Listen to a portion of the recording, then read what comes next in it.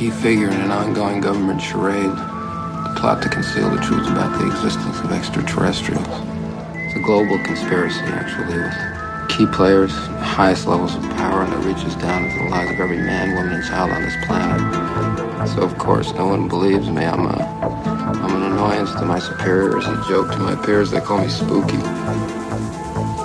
Spooky Mulder, whose sister was abducted by aliens when he was just a kid, and now chases after little green men with a badge and a gun, shouting to the heavens or anyone who will listen. Just fixes in and the sky is falling. And when it hits, it's going to be the shitstorm of all time.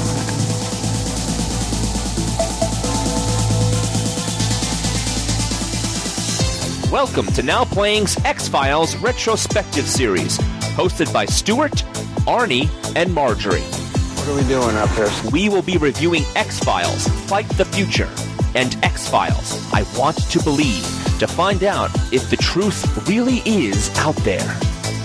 Virus may be extraterrestrial. Beware, these podcasts are spoiler-filled, so if you can't handle the truth, push stop now. You leave here unprotected, how far will you get?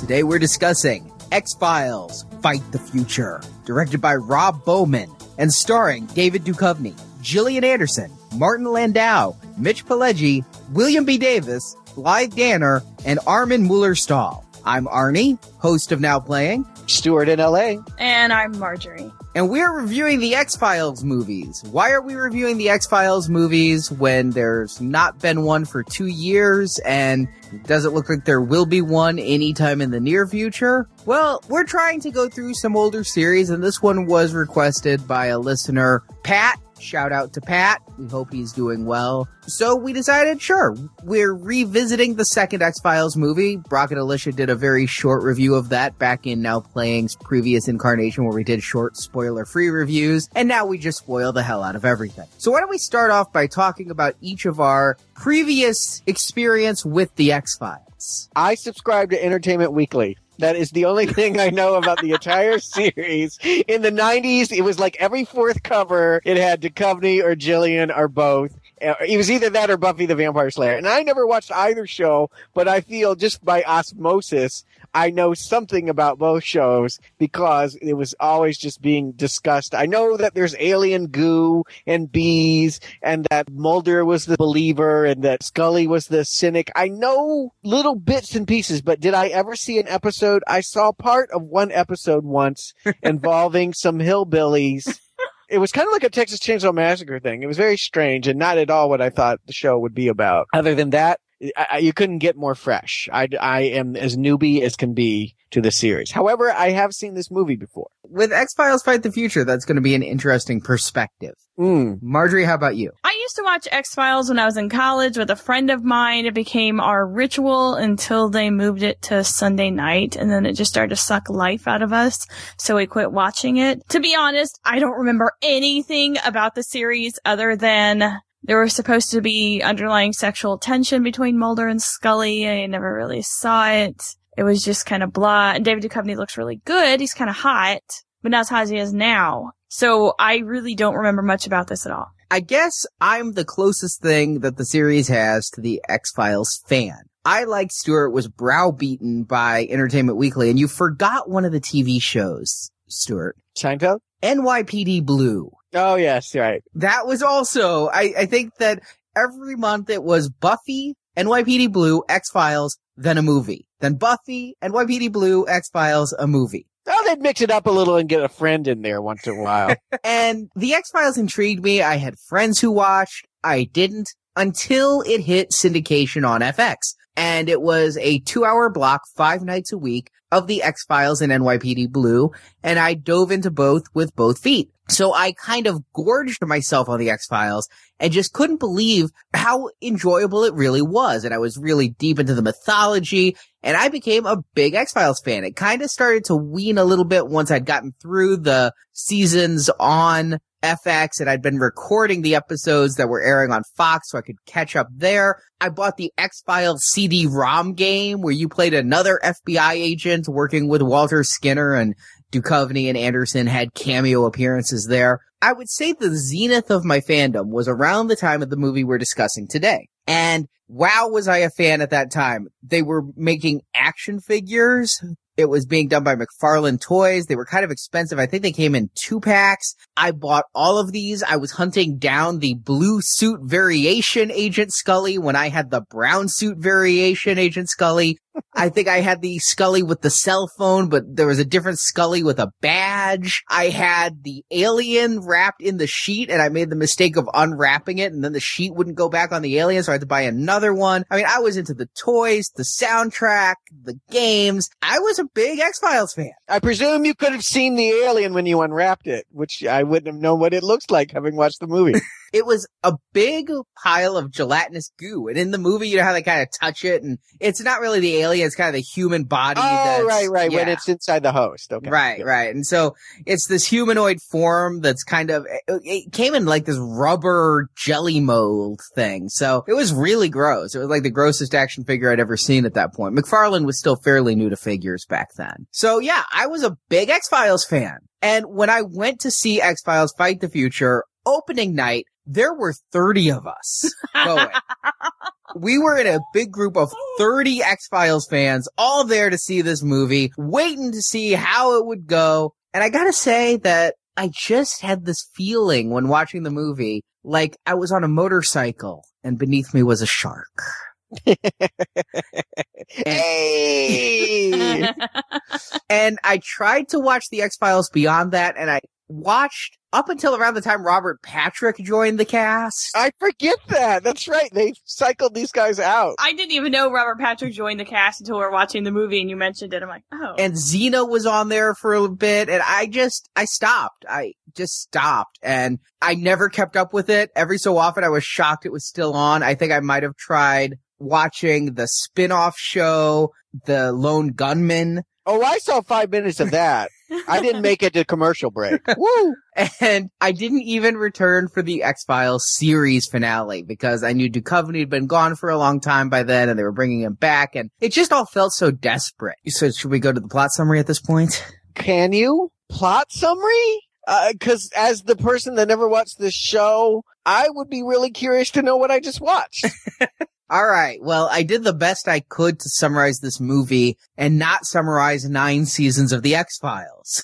Well, please do, because I feel like that's what it would take for me to understand. It starts at 35,000 BC in Texas, but it's in the Ice Age. And 2 cavemen, fresh from a Geico commercial, are attacked by an alien. One of the cavemen kills the alien, and the alien bleeds this black oil-like blood, which works its way under the caveman's skin. Fast forward about 37,000 years to modern day, technically 1998, between seasons 5 and 6 of The X-Files. At the end of season 5 of The X-Files, the big cliffhanger is the FBI closed The X-Files and Mulder and Scully were on boring FBI jobs such as investigating bomb threats. So like regular FBI agents. Yes. Okay. How dull, how droll. Which must be why he decides not to investigate the building that actually has the bomb in it. They find the bomb, and it detonates, supposedly killing 3 firemen, an FBI agent, and a boy.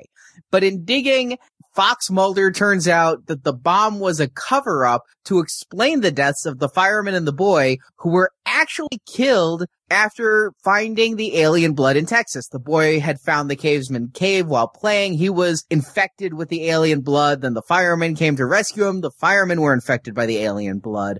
But this discovery was quickly covered up by agents of the Syndicate, a global group of old, rich white men, such as the cigarette-smoking man from the series. After the bomb detonates, the FBI holds a hearing to investigate Mulder and Scully's role in the explosion, which I don't understand that necessarily. Yeah, that was a big mystery, but go continue. Mulder is then approached by an old man, Dr. Kurtzwell, played by Martin Landau, who claims to have been a friend of Mulder's father and starts to give Mulder tips to the conspiracy going on. These tips lead Mulder and Scully to Texas and actually a cornfield in southern Texas that have two glowing domes in the middle. They go to the domes and are attacked by bees, but escape unstung, and then they're chased by a helicopter. So they go back to DC where Scully has a hearing, and she's told she's removed from working with Mulder, and so she resigns from the FBI. She goes to Mulder's apartment to tell him,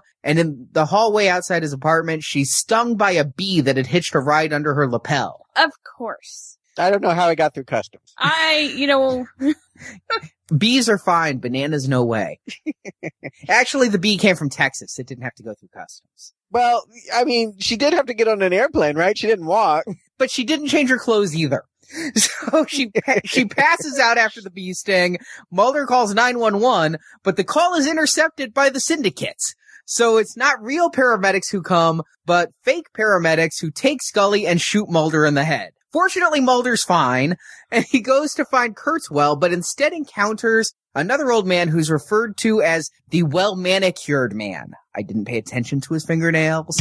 I didn't notice any good nails. But he's the well-manicured man, like the cigarette-smoking man. The well-manicured man was a member of the syndicate, and he breaks ranks with the syndicate and tells Mulder their whole plan. And I think this is the big reveal for the series, as we now know what all these people are up to. And what that is that the syndicate has been working with aliens for decades, planning Earth for alien colonization. The syndicate had thought the aliens were going to make humans their slaves and that this black oil blood stuff would just give them control over humans.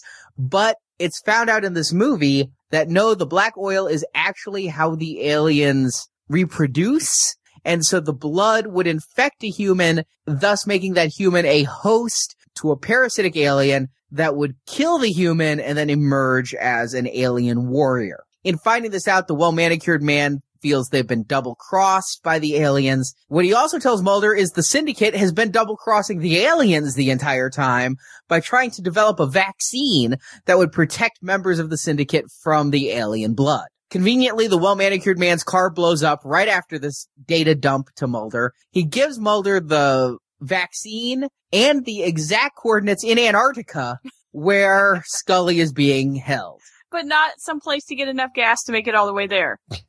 Mulder goes to Antarctica and finds Scully as well as thousands of other pods with infected humans. Mulder gives Scully the vaccine, which starts a chain reaction and things start to catch fire and spark. And Mulder and Scully escape, as does the cigarette-smoking man. And on the surface, Scully passes out as Mulder realizes where they were was inside an alien spaceship. The alien spaceship rises from the Earth and goes off into space. Scully and Mulder return to DC with the body of one of the bees that had been carrying the virus. Because I guess the bees were carrying the virus. So you don't just have to step in a puddle of blood. You can also get stung by a bee to get this alien breeding virus. And so the FBI then agrees to reopen the X-Files. And then we get a scene in Tunisia with the cigarette-smoking man and the syndicate in a cornfield in Tunisia with their white domes full of, I assume, alien virus-laden bees continuing their work. And this story will be continued on The X-Files Season 6 through 9, available now on DVD. That's the best I can do for a brief summary. You know, have you ever read any conspiracy theories on the internet and read some of the stuff that's out there? Some 9/11 stuff. This is all totally plausibly written by one of those loons, because that's how deep and involved and just nutty it is. Here's the thing. We at Now Playing review movies. Now, sometimes movies are based on other things. Here, I almost feel like we're reviewing an NBC movie of the week TV thing. I mean, it reminds me of the Family Ties episode that they all go to Paris or London or something, and it was a 2-hour movie, and it was actually filmed instead of videoed. Was it like when The Facts of Life went to France, and then there was The Brush? Yes, like that. That's kind of what I feel, because I wish we were reviewing Facts of Life. I had so much more to say about it. But doesn't this just feel like it was one of the multi-part episodes of the series that dealt with this mythology? And the X-Files only had certain mythology episodes, as they called them, conveniently during sweeps. A lot of times it was more of a monster of the week type of thing. I'm aware that was sort of their 1-2 punch. Some days it was a one-off. Some days it was, well, we're going to tell you what the overriding plot of this TV show is. And this appears to be much more heavily in that latter half. As someone new to this, and they had to know, making a movie, that a lot of people were coming into this very unaware of X-Files. If it was going to be successful, they weren't just making it for the fans. Otherwise, why not just keep it on the show? I was lost. I didn't really understand what I was supposed to take away from this. It feels like it's supposed to be bait to get me to start watching the show. And as that, well, I didn't go back and start watching the show. Well, it's almost like you really had to watch the first few seasons first, watch the movie, and then finish the series, because having watched the first few seasons, granted it was like 17 years ago, but I totally lost, and I thought the story just didn't make sense, so I was really confused. I mean, really, what it seems like is, I read a lot of stories on this, again, as the fan, and I can't tell whether Fox told Chris Carter, you are making a movie because this show's so successful, or if Chris Carter had a story that he didn't have the budget to tell on television. That wouldn't have been this story. Like, there was nothing about this movie that required an enormous amount of special effects. They're here in the movie, but I feel like you wouldn't have had to have done it. You know what I mean? Like, they could have pulled this off on TV with their TV budget. Yeah, usually there's a TV show, and the TV show ends because it gets expensive or whatever, and then they make a movie. And they did that with Sex and the City, and they talked about doing it with Friends, and there's so many cases of that. And then there's, of course, the reboots. We've got Beverly Hillbillies and Dukes of Hazzard and things like that. But are there a lot of instances where a theatrical release goes on during a series? I could only think of 2. Stuart, did you find any? Not unless Star Trek Next Generation was still on when they did that Generations thing. No, they had finished the Next Generation, and Generations came like 1 year after. Well, what's the other one? I must know. All right, I have 2. Okay. The first one I could come up with off the top of my head, it was when we were first discussing this about doing this series, was Batman the movie in the 60s. They did season 1 of Batman, and then they did a theatrical release to promote the series as well, and then went into season 2 of the Batman. The other one I came up with, and this one is probably an odd one to think of, I thought of it later, and it really mirrors this X-Files movie in a lot of ways. Transformers the movie in 1986. Oh, yeah. Because you had the Transformers TV series, and then the movie came along, which changed everything. I mean, it killed Optimus Prime, it killed Megatron, spoiler alert, and then when the series returned, it was a totally new cast. And if you hadn't seen that movie, you'd be confused as hell. That was the closest parallel I could find to this X-Files was Transformers. And like that movie, I never watched the cartoon, but I did see Transformers the movie in theaters with my pen pal in 5th grade. Again, I was confused. The problem is, with this, Stuart, you said that you think the purpose here is to get other people to watch the show. I'm sorry, but if you hadn't seen this show, would this movie make a damn bit of sense? Would you care about anything? Because this is written like an episode. You gotta know who these people are going in. This movie does nothing to make you care about them and their plight and their mystery and their X-Files. And the cigarette smoking man, who is one of the key members of the syndicate and like the evil guy, he looks a lot like Leonard Cohen to me, but Leonard Cohen with a cigarette is the evil guy from the X-Files. And when he's introduced to the screen, I mean, the music swells and the camera angles are such that you know he's important. But would you know why if you didn't watch the series? I think you'd be lost. Well, I knew that there was a smoking man. I thought he was actually an ally. I thought he was like their Deep Throat. I thought he actually called them and fed them information. No, that was actually another guy who actually was called Deep Throat. Well, anyway, I don't know that I needed to know any of it because I'm not sure in the end any of it matters. Here's the thing is I've been here before. I didn't watch X-Files, but I watched Twin Peaks. I've seen a couple episodes of Lost. I watched that original BBC Prisoner. I know how these shows work. And it's all based on inference. You don't want to know the mystery. There is no mystery. The whole thrill of it is in the exploration. It's not the big moments where you go, aha, I now know what's going on. It's the inference that just beyond the door in front of you, there'll be all of the answers. And so I know that none of this really matters because in the end, very little transpires. For all of this gobbledygook, for all of this complicated, intricate mystery that spans time from cavemans to honeybees, none of it really matters, because in the end you could have a character named, the pork rind eating man 2 seasons later, and he could say, we made all of that up so that we would trick you into thinking this. And so I just feel like all of this is kind of like, well, I'm just going to call it bunk. It feels like the air came out of the series in this moment. That scene particularly where you describe the well-manicured man in the car telling Duchovny what happened to his sister and what the whole thing was about, to me, I heard air seeping out of the balloon. I felt like it was deflating at that point. That wasn't a good moment where you finally feel rewarded for your 5 seasons of patience. That was, oh my God, this is what it is? I gotta say, I remember going into this movie, I had watched The X-Files in order of airing. I didn't just watch the mythology episodes, because every so often they'd seep it into other episodes too. And I remember being very confused. And when they'd have these big revelations, I had the same problem with Lost. They'd have these big revelations, but they'd be so spread out that you'd forget other things. And I didn't have the benefit of podcasts in the 90s where people could tell me every week what I was supposed to be seeing that week on the X-Files and remind me of the pertinent details like I had for Lost. So I remember being very confused, and they kept going to different things. There were alien bounty hunters and this black oil blood, and all of these things kept coming back, but I wasn't sure how it all fit together. I remember seeing this movie and feeling like there were some inconsistencies, like some things didn't fit. I've done a lot of reading of episode summaries. There's a whole X-Files specific Wikipedia site out there, and it seems like when it all was over, it all made sense. But by the same token, it also seems like Chris Carter was making it up as he went along. He was making it up as he went along. He was making up. I will not listen to. They always are. Every series that's built on the mystery is making it up as they go along. George Lucas was making it up as it goes along. Nobody is sitting there with 200 scripts and going, I have it all worked out. Here's where I'll differ. I truthfully believe with Lost that after season 1, here's what they've said. After season 1, they decided to sit down in the writers together and say, what are we doing with this show? Where's it going? What do we want to have with it? Where's our line? And we're going to make up the scripts as we go along and deal with casting issues as we go along and things.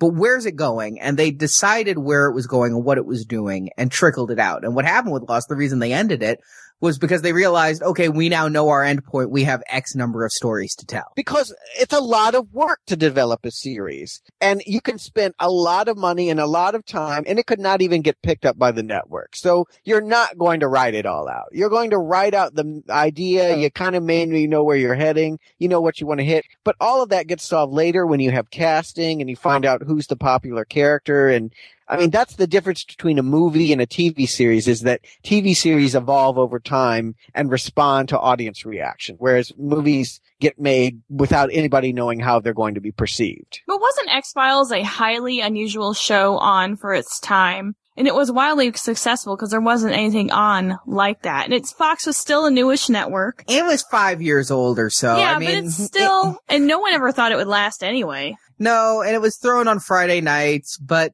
I mean, I wouldn't say it was revolutionary. Again, Stuart mentioned Twin Peaks. Twin Peaks started what is still happening today on television with Sopranos and Lost and V, God help us. It was the start of trying to take the serial television format and evolve it to something a little bit more. Now, after Twin Peaks crashed and burned, because David Lynch didn't know what it was going on. They freely admitted they never wanted to solve the mystery of who killed Laura Palmer. That was implemented to them by the studio saying, you must wrap this up and quickly. And so they gave answers and then realized there was no show left and they still had 13 episodes to write. And so, and the series second season reflects that. I think that after Twin Peaks burned, we started to see people taking that and watering it down a little bit for the masses. You know, instead of just jumping into the deep end of the pool, they were slowly evolving it. And so you got Picket Fences, which had some of the quirkiness, but nowhere near the in-depth weirdness. And then you had X-Files, which had some of the mythology, but also in a easily digestible 1 hour format.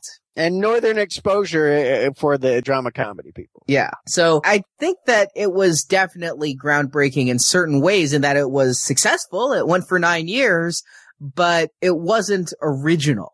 See, I never watched any of those shows that you just mentioned. None of them. Well, those mysteries were kind of popular. I remember even Richard Marx. You remember him, right? Yes. Yeah, he put out a series of videos based on his song Hazard, and it was supposed to be some murder mystery where you would learn over the course of the music videos who killed Richard Marx's girlfriend or career or whatever died. I'm not even sure. All right. So that brings us back to the X-Files. And it is, again, I say hard to review this movie as a movie. It just feels like this was a big episode and should have been on during sweeps. But as a movie, I don't feel it worked. I don't feel it worked. I felt there was too much going on, too many characters who didn't have enough to do. And too many of them have no names. Cigarette smoking man, well manicured man. I had flashbacks when watching this of the series, and a lot of it came back to me. But you two, who weren't as familiar, were you confused when all the old white men got together in England? Extraordinarily. I had no idea what was going on. I was lost, and I really was trying to remember a lot of my X-Files mythology that for the first 3 years of watching it, but the lone gunmen even were lost on me. I was confused only in the sense that I thought the smoking man was a helpful character, and so I was bumping up with the idea that it looked like he was one of the bad guys. I mean, how much do you need to know? There's a room full of evil old white men. Well, isn't that always the case? Running the world. I mean, like, I get it. All right, so there's this small cabal of white men that control everything, and there's an alien buried under the ice that's sort of the MacGuffin. That's all that I needed to know. I haven't seen any X-Files, but I have seen Alien. So I figured once we finally get to the body and there's these creatures gestating inside bodies, I'm like, all right, well, I know what this is. I got one question about you guys. So this is the first time we've seen the Alien, and that should have been a big thing for you then, Arnie. I don't know if it is now.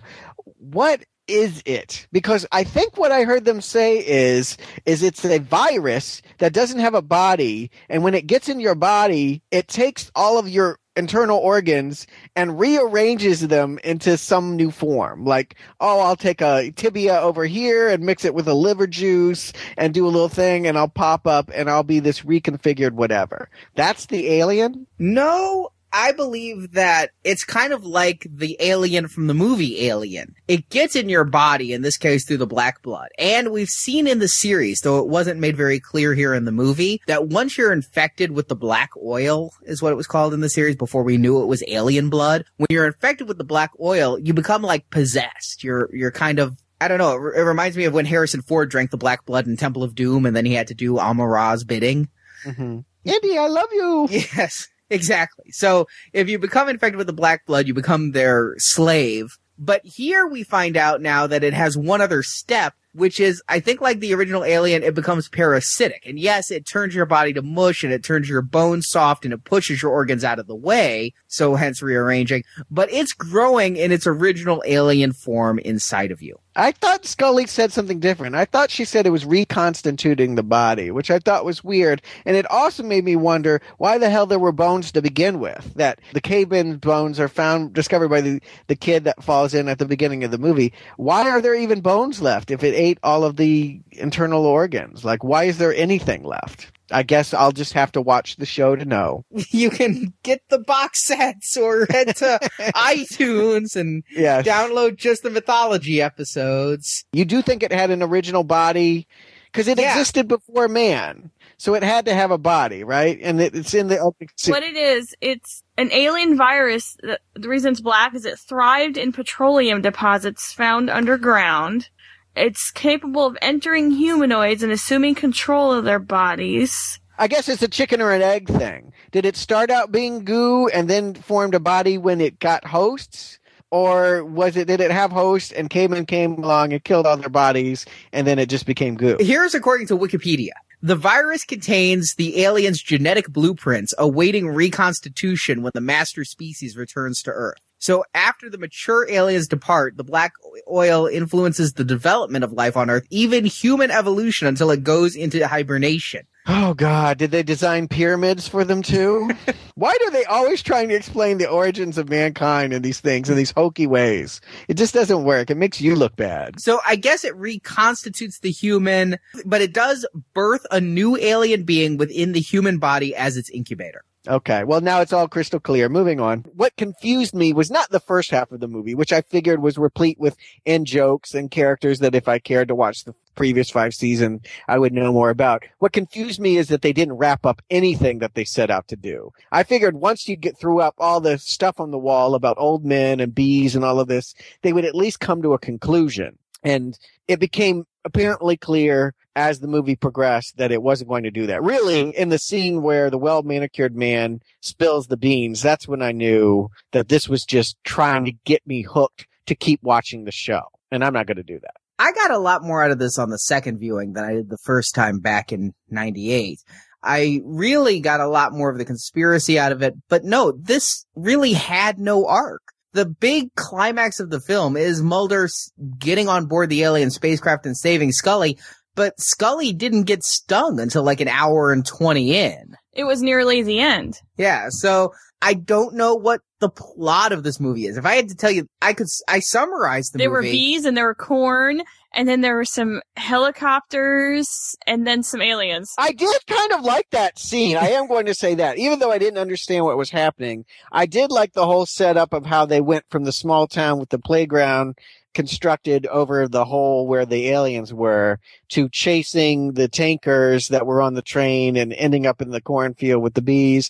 All of that worked for me, but there was something they kept doing in this movie, and I want to know if they do it on the show, that was really irritating. And that is, they would get into an exciting situation and then cut, and the next scene they'd be walking into an office room. And I'm like, you're not going to tell me how they got back?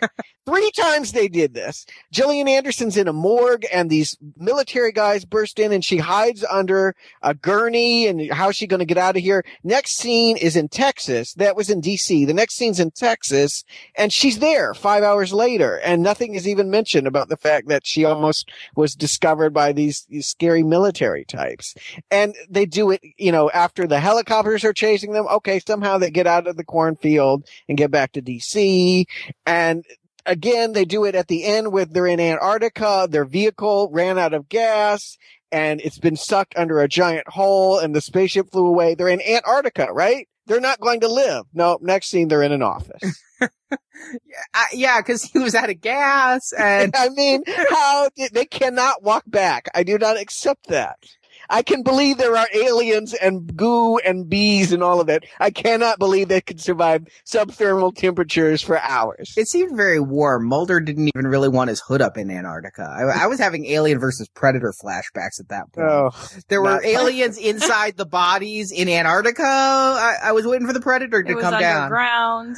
Yeah, well, clearly there is a lot. I don't think I need to spell out too much of the fact that there's a lot of alien here, and they've got nothing on it, on the Ridley Scott movie. But he got his one up because now he knows for a fact that aliens exist, and that was the big thing. But he always believed it. It would have been more impressive if she had seen it and he had. Yeah. I think if that had been the turn of events, I could have seen the movie in this, that she had finally a change in character and finally had come around, and it was no longer about a cynic and a believer fighting, but that they were on the same side in the same belief system. I think that's an acceptable movie. But to have her pass out conveniently as the spaceship flies away was just too much. I remember one of the complaints among us fans back then, though, was, oh boy, she's been doing this for 5 years. They've encountered psychics and telekinetics and fish monsters, and she's still cynical? She's found bodies that are covered in a protein that does not exist on Earth, but she doesn't think that it's alien. How do you rectify that? I don't know. She's gone from skeptic to just head in the sand. Yeah, it didn't work. You go with it because it's a fun way to play off 2 characters, but I really needed to understand that in this movie, she was finally going to come around. Yeah, but much like 2 sitcom characters that finally hook up and fall in love or admit they love each other, if she was no longer a cynic, you wouldn't have a show. Don't they actually in the later seasons play with that? I think I heard in the later seasons, Mulder had amnesia and doesn't believe in the project anymore, and Scully actually becomes the the believer. Yes, and then it was canceled. Well, then there's also the seasons where David Duchovny went off to do movies like Evolution, and so Scully was the believer, and then Robert Patrick was the skeptic, and maybe that's it. Maybe that's what it was. Yeah, I knew that they had flipped it a couple times, and I guess that's just what happens when you're running out of gas. But it doesn't seem like a creative move so much as a desperate And move. she really didn't have any movie options, so. But you mentioned sitcom characters who hook up. One of the things that I never understood, ever, I guess it's because it's Hollywood, and anytime you have a male and female character, people want to see them hook up. Here, they tease those people who wanted to see Mulder and Scully hook up by almost having that kiss when she's stung by the bee. I'm sorry, these two have Wait, no... maybe that was a euphemism. She got stung by the bee. Wink, wink. I'm sorry, these two have no romantic chemistry. None. No, I mean, Duchovny doesn't have much chemistry in general, and I realize that's part of his charm, but it's a limited charm. It prevented me, as someone that didn't know the character, from really liking him and supporting him. It's just, he's too cold on the screen, always. It's how do you get invested in him? I don't know. And her, I mean, I get her cynicism more maybe, but I just feel like they're not very interesting to begin with. They have all of this craziness around them and they're so low key. Maybe on the TV show that worked, but in a movie, it's a real problem. I just thought they were blah characters. No, they are blah characters. I remember the TV show. It was never that the characters were endearing. It's just that it was a good, interesting subject with a conspiracy theory. It came out at the dawn of the internet when you could finally see all this stuff online, and the wackies came out with all their conspiracy theories.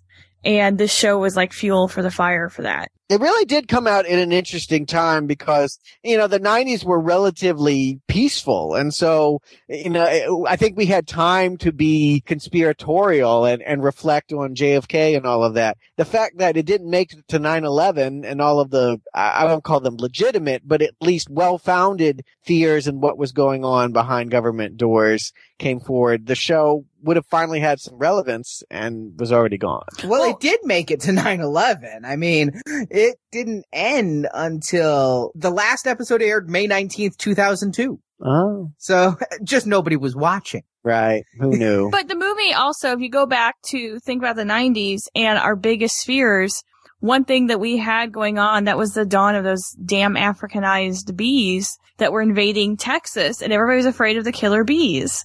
And aliens, because you had Roswell coming to a head, being a big thing. And again, this all goes back to the internet, where more crazy people have access to more crazy ideas of other crazy people.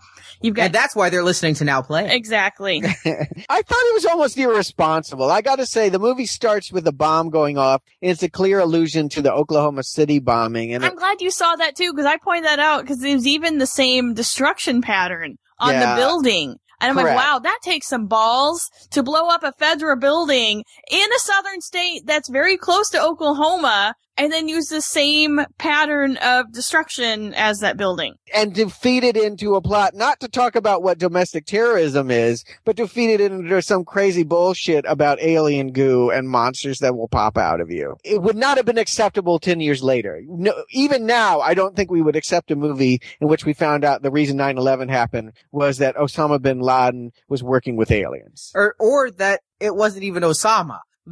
Yeah. We had a whole bunch, like, that ship full of half-ingested humans needed to die, so they put them in the World Trade Center and crashed a couple planes. And that's what I mean. Like, the 90s felt like loose enough that, like, we could actually get crazy. Whereas now, we weren't really scared by it. We could allow our minds to wander in crazy directions. And now I feel like in 2000s, we would not be humored by the idea of finding the hidden reasons why Katrina happened and the oil leaks happened and 9/11 happened was all due to aliens. I guess things have gotten too bad for us to be lighthearted. It only could have happened in the 90s and under Clinton that we could have found this mirthful. I think at any other time it would have been in poor taste. Well, the attitude of the country has greatly changed about stuff like that because, oh, yeah. I mean, with the Oklahoma City bombing and your whole Waco thing around that time too, people weren't as sensitive to those things, because otherwise that movie wouldn't have been able to be made with the explosion in the federal building. But then with 9/11, you can't really even show old movies with explosions near the World Trade Center because people flip out. And a Starbucks got in huge trouble because they had 2 beverages on a poster with dragonflies heading toward them, and people flipped out because they said it was a World Trade Center bombing. So our world has... Did you not hear about that? I can't remember that one. I do remember there was a car dealership.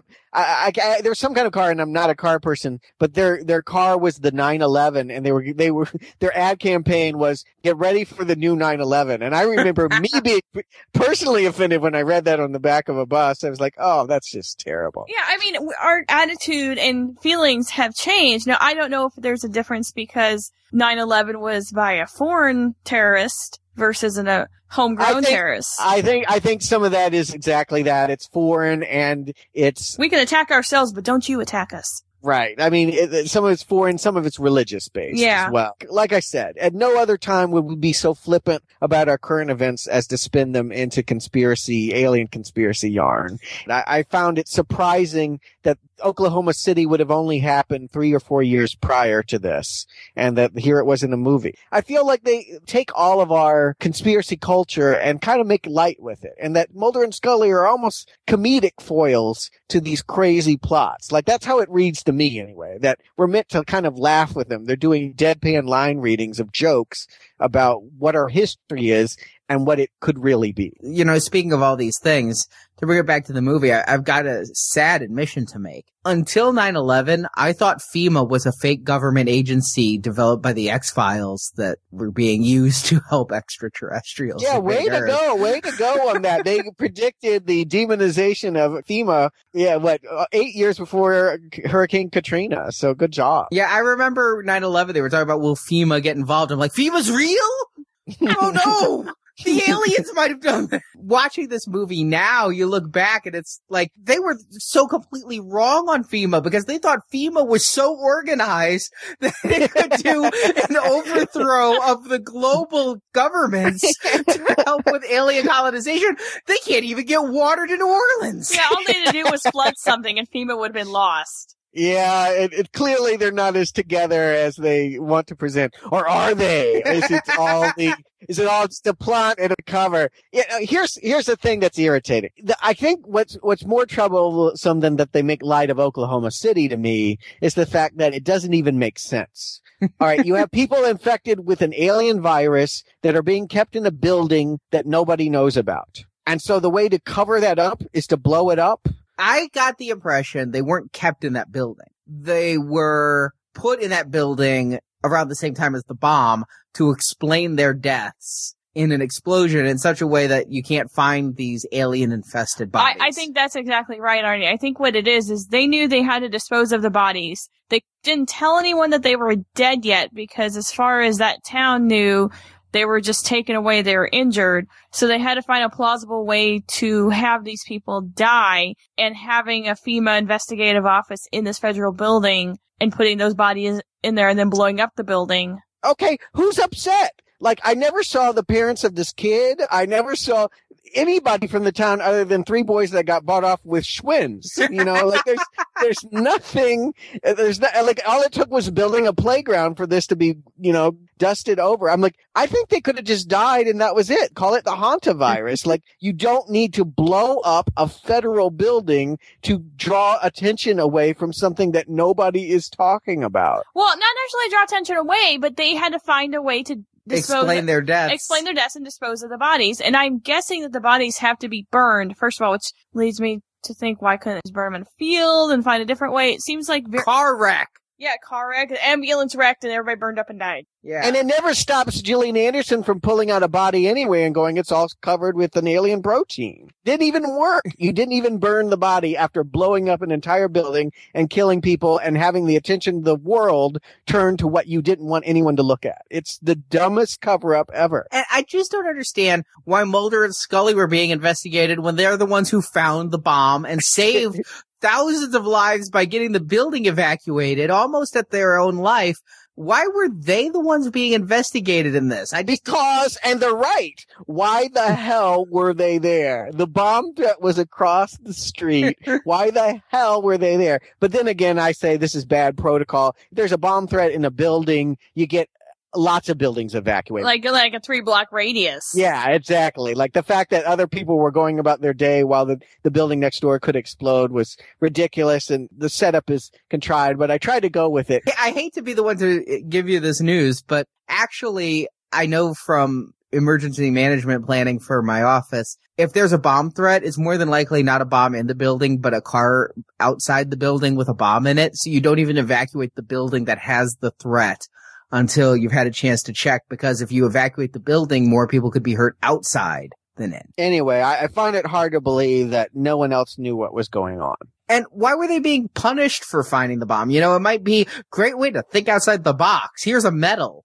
Because you needed a Coke, you found the bomb. At the root, it makes no sense for them to blow up that building. None. Like, if they needed to dispose of those bodies, they didn't even get rid of all the bodies. There's still one body left. I'm like, this is the lamest cover-up ever. You burn all of them except one, except you don't really burn it, and then you let the X-Files get a hold of the bodies.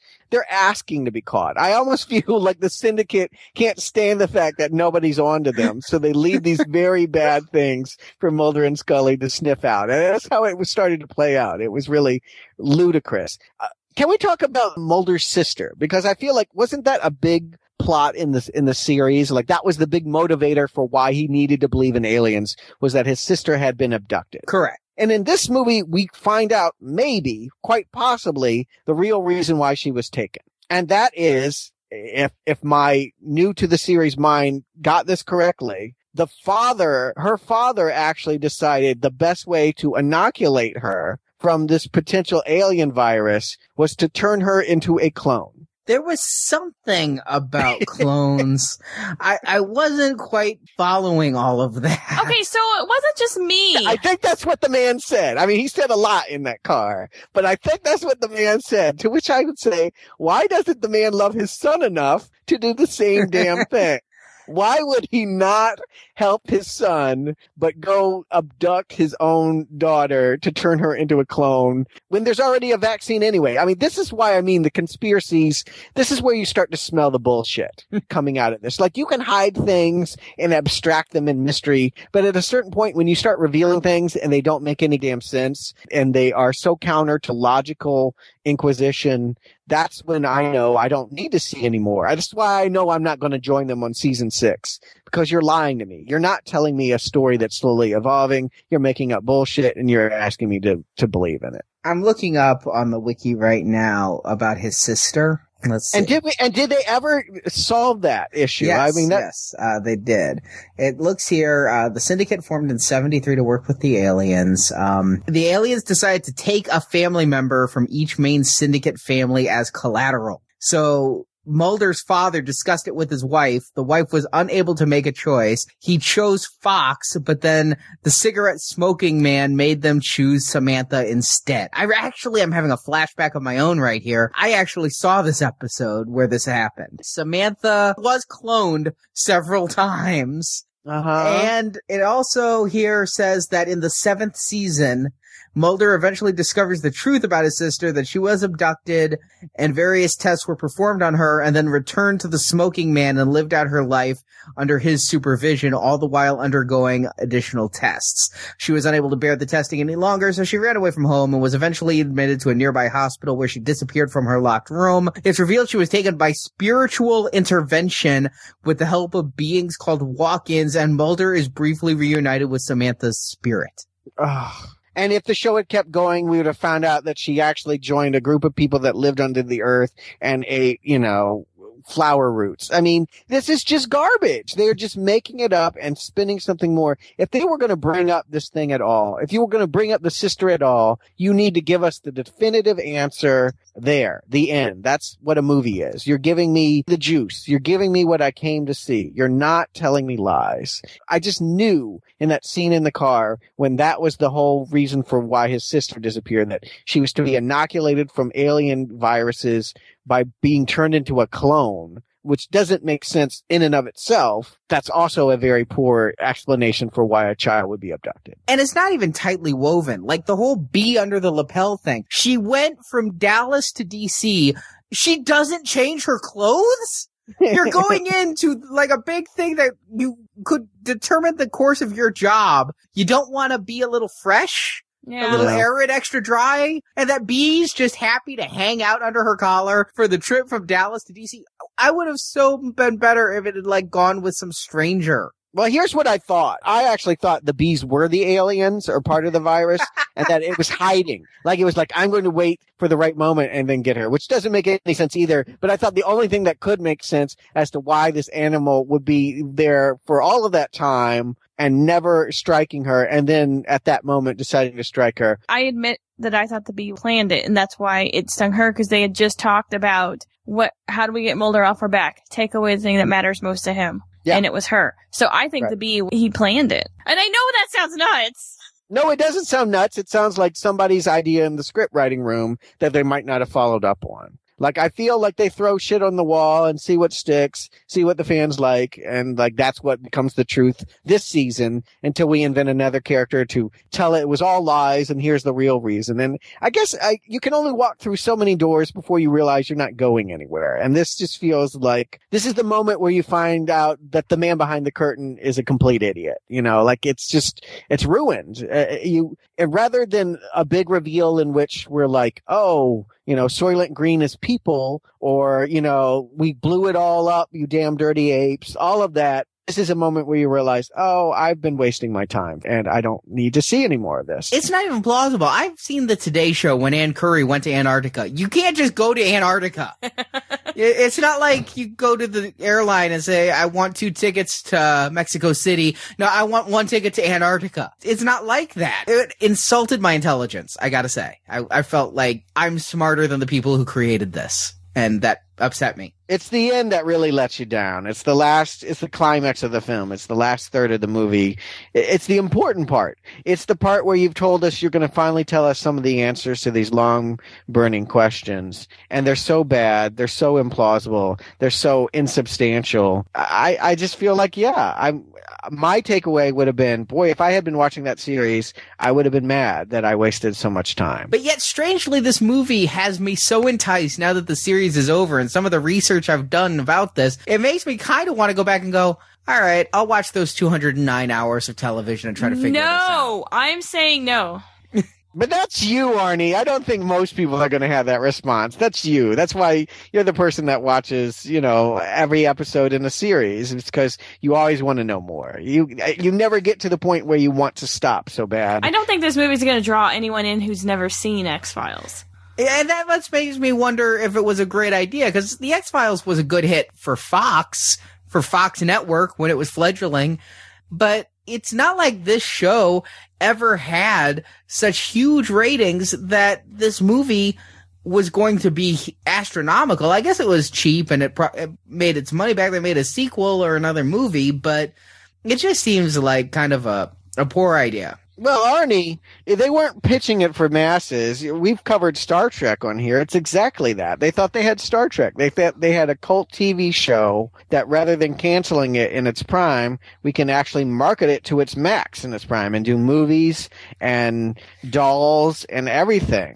Really mass marketed this whole thing. They thought they had Star Trek, and they thought that they were lucky enough to still have it in production when it had become this cult thing. But it never really did go beyond the cult. No, and the thing is, if you wanted to open it up, you needed to do what Star Trek did and have standalone stories that work. This was so intertwined with the series that you two both are lost as to what you watched. I'm still lost, and I watched the series about who exactly was in the helicopters over the...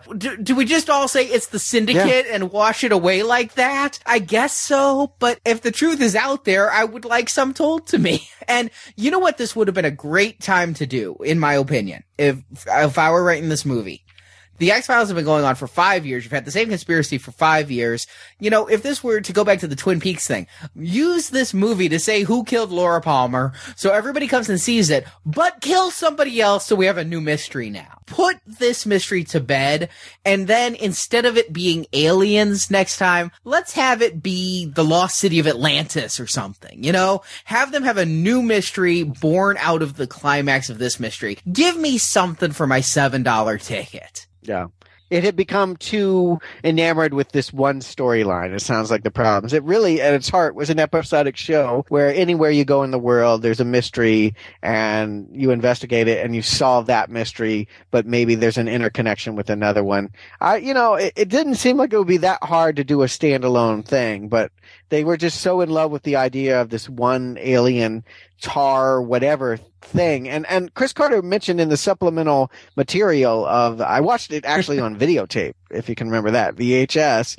He actually was just jazzing about the fact that this was the first time that he ever showed the aliens and that he claims he had designed the series that way. Right.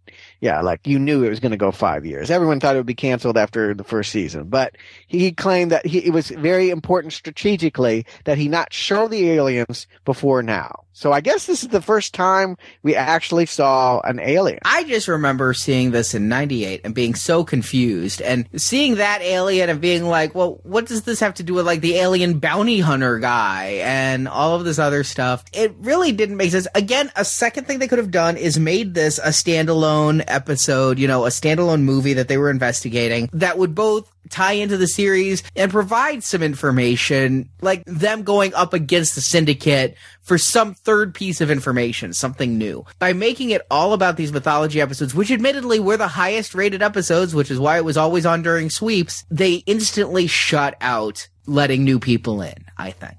Yeah, it definitely felt like it would have been like making a Lost movie after the fourth season. It's like no one is going to process this that hasn't already bought into it. And you only stand to disappoint fans by doing it. You're not going to gain new ones. And so from a strategic standpoint, from the idea that you want it to be popular, it was a horrible miscalculation. Well, notice that it's not the norm now. It didn't launch a whole bunch of TV series making movies in the middle of their series. It was a failed endeavor, and yeah, I don't know. It's hard to know who to fault exactly, but like I said, you only stand to lose fans here. You will not gain new ones by playing the game this way. Yeah, I mean, some of the reason TV works is because, especially network TV, it's free. You don't have to work for it. You don't have to pay anything for it. Well, now, how many shows would I watch if I cut off my cable and had to pay iTunes for every episode? But I think we're going to find that out in the coming years. I think that's where TV's headed. But to think about releasing a movie like this for a series in this day and age where we have everything digital, it would be much easier for that movie looks interesting. It may be a show you may not have tried before, where you could actually go back and watch the seasons preceding probably pretty quickly within a few weeks, thanks to Netflix, iTunes, Amazon, whatever, then be able to go see the movie. Marjorie, you just reminded me of another instance. I remember TV series that went to a movie and it changed the series, and so they had to show the movie on TV before the series resumed. Is it Clone Wars? Smurfs. Because they had the big movie where they were introduced to Johann and Pee-wee with the magic flute. Obviously, this is something you guys experienced together. No, actually, I didn't go to this. I've never seen the Smurfs movie. I went with Kristen Ehrenberg. No. Of course. So, Stuart, Marjorie, do you recommend The X-Files Fight the Future? Stuart. You know what I ought to do is just withhold I'll tell you next time. And I'll just keep dragging this out over the years. You'll have to listen to podcast after podcast to find out what I really thought about that. I could do that. I could play their game. You could drop just a little bit of information every show. Yeah. I think I might do that. No, I don't. The cinematography was good. Yeah. Find out more in 2 weeks. I don't think it would take long for people to sniff out that I'm not a big fan of this. I wasn't converted. I'd like to believe that the show was better. I've seen enough of this to believe that it probably was fairly decent TV in maybe its first couple years, but that this was indeed, as you suggested, a jump the shark moment. It was a cash grab. They thought they could make money off blowing up an episode into theatrical proportions, and they picked the wrong episode because it's not captivating. I don't even think it would be a highly rated episode if it had run on TV. It just feels like an off one and a poor choice for launching a would-be theater. It doesn't set me up high hopes for doing another X-Files movie, but I guess that's where we're headed. No. Marjorie. I don't remember the X-Files TV series being so damn confusing. Oh, it was. Was it? Maybe I'm blocking that out. I would say if you've never, ever, ever seen X-Files, do not pick up this movie. if you're interested in maybe a huge project where you could start with episode 1 and continue on, watch the movie where it was intended, and then continue on with the series, go for it, because you'd probably really like it then. But as a standalone, no. Skip it, because you're just going to end up thinking you wasted $1 or $2. Unless you can find it like on HBO or something. Let me just add to that. I do know that Fox has repackaged X-Files many, many times on DVD, and they do have some box sets that are just about the alien conspiracy. You can get just the episodes that are about this very thing. Are you kidding? Mm-mm. Oh my. And I'm kind of going to split. I recommend this movie to people who are already its target audience and already watching the X-Files anyway, and to whom I don't need to recommend this movie. But to the mass audience, no, this movie does not stand alone. It should have been a multi-part episode. It feels like they just made a big episode, because the X-Files was big into that around this time too. They didn't just have 2-parters. They'd have like 4-part episodes that would straddle sweeps. Like, this is the prologue episode of the 5-episode parter and all of that. It felt like this was one of them. There was nothing special about this to make it worth a movie. However, it did reveal some information to the X-Files diehards who want to know the conspiracy. So if you're an X-Files diehard, you have to see it if you want to know about this alien conspiracy and the syndicate and the black blood and all of this. And if you're just watching the TV series, you're going to wonder what the hell happened to the well-manicured man. Where'd he go after season 5? So, yeah, you do have to watch it, but nothing about this movie makes it special. Even though they had some guest stars in there, like Martin Landau and them, it doesn't work as a movie. And I want to just say, Arnie, you get a pebble, but you don't get the cake. Like, you don't get the whole thing. Like, you get more of it, but you don't. There's nothing conclusive about this movie either. There's nothing where, like, that's settled. You don't walk away from this movie feeling like, I now know what the game is. I think you do. In this entire movie, all you have to watch is the well-manicured man talking in the car. No, that's where everything is. You could just watch that on YouTube and save yourself 2 hours. It's the worst scene in the movie. No, the worst scene is when Mulder and Scully are doing their high school drama. I don't know if I can do this without you, in the hallway. That's the worst scene in the movie. Neither one of them are fantastic actors. But it's the one where you find out, yes, there are aliens. The aliens are going to colonize Earth. They're going to do it with their blood. And the Syndicate is working with them because the Syndicate will be spared. And now Fox Mulder has to stop. That sets the game afoot. I wish the movie had been that conclusive in presenting that information as you did for me. Because when I hear you say that, I go, oh, okay, that's an interesting movie. And then I think about what I just watched and I went, oh, I wouldn't have known that that's what it was about. Yeah, and it's all from that one scene. It really is. But what we watch is a movie about bees and Antarctica and cavemen, and it isn't clear. It just isn't clear. No, I can't recommend this to the masses at large. So no. So Marjorie Stewart, thank you for joining me to discuss the X-Files. Fight the Future. And if you enjoyed this episode, please come to NowPlayingPodcast.com. You can listen to our other movie retrospective series. In sci-fi, we've done Terminator and Star Trek. In alien-type movies, we've done the entire Predator series, including another movie that visits Antarctica, Alien vs. Predator, and its sequel. We've done Friday the 13th, A Nightmare on Elm Street, Halloween, House of a Thousand Corpses, Martin Scorsese. So you can find it all at NowPlayingPodcast.com. And if you enjoyed this series and you want Now Playing to keep coming, please support Now Playing. We have a donate button on our homepage. Donate whatever you feel the show is worth. If it's a penny, you're basically telling us you don't recommend us. So go and donate there, and you can also support us by wearing Now Playing merchandise or buying a camcorder with Now Playing's logo on it, or a clock radio, or a mouse pad. You can find that all at the Now Playing store at NowPlayingPodcast.com. You can follow us on Facebook and Twitter, and we do mini reviews of movies we see other than the ones for this series. You can find links to our Facebook and Twitter page at NowPlayingPodcast.com. You can find a link to our forums at NowPlayingPodcast.com, where you can chat about all of our reviews with other listeners like yourself. Thank you again, guys, for joining me, and we'll be back next time with the X-Files. I want to believe it can be good. Yeah, I want to believe I can understand it at least. We'll hope. I'd be interested to know if any of the threads continue. We'll find out next week.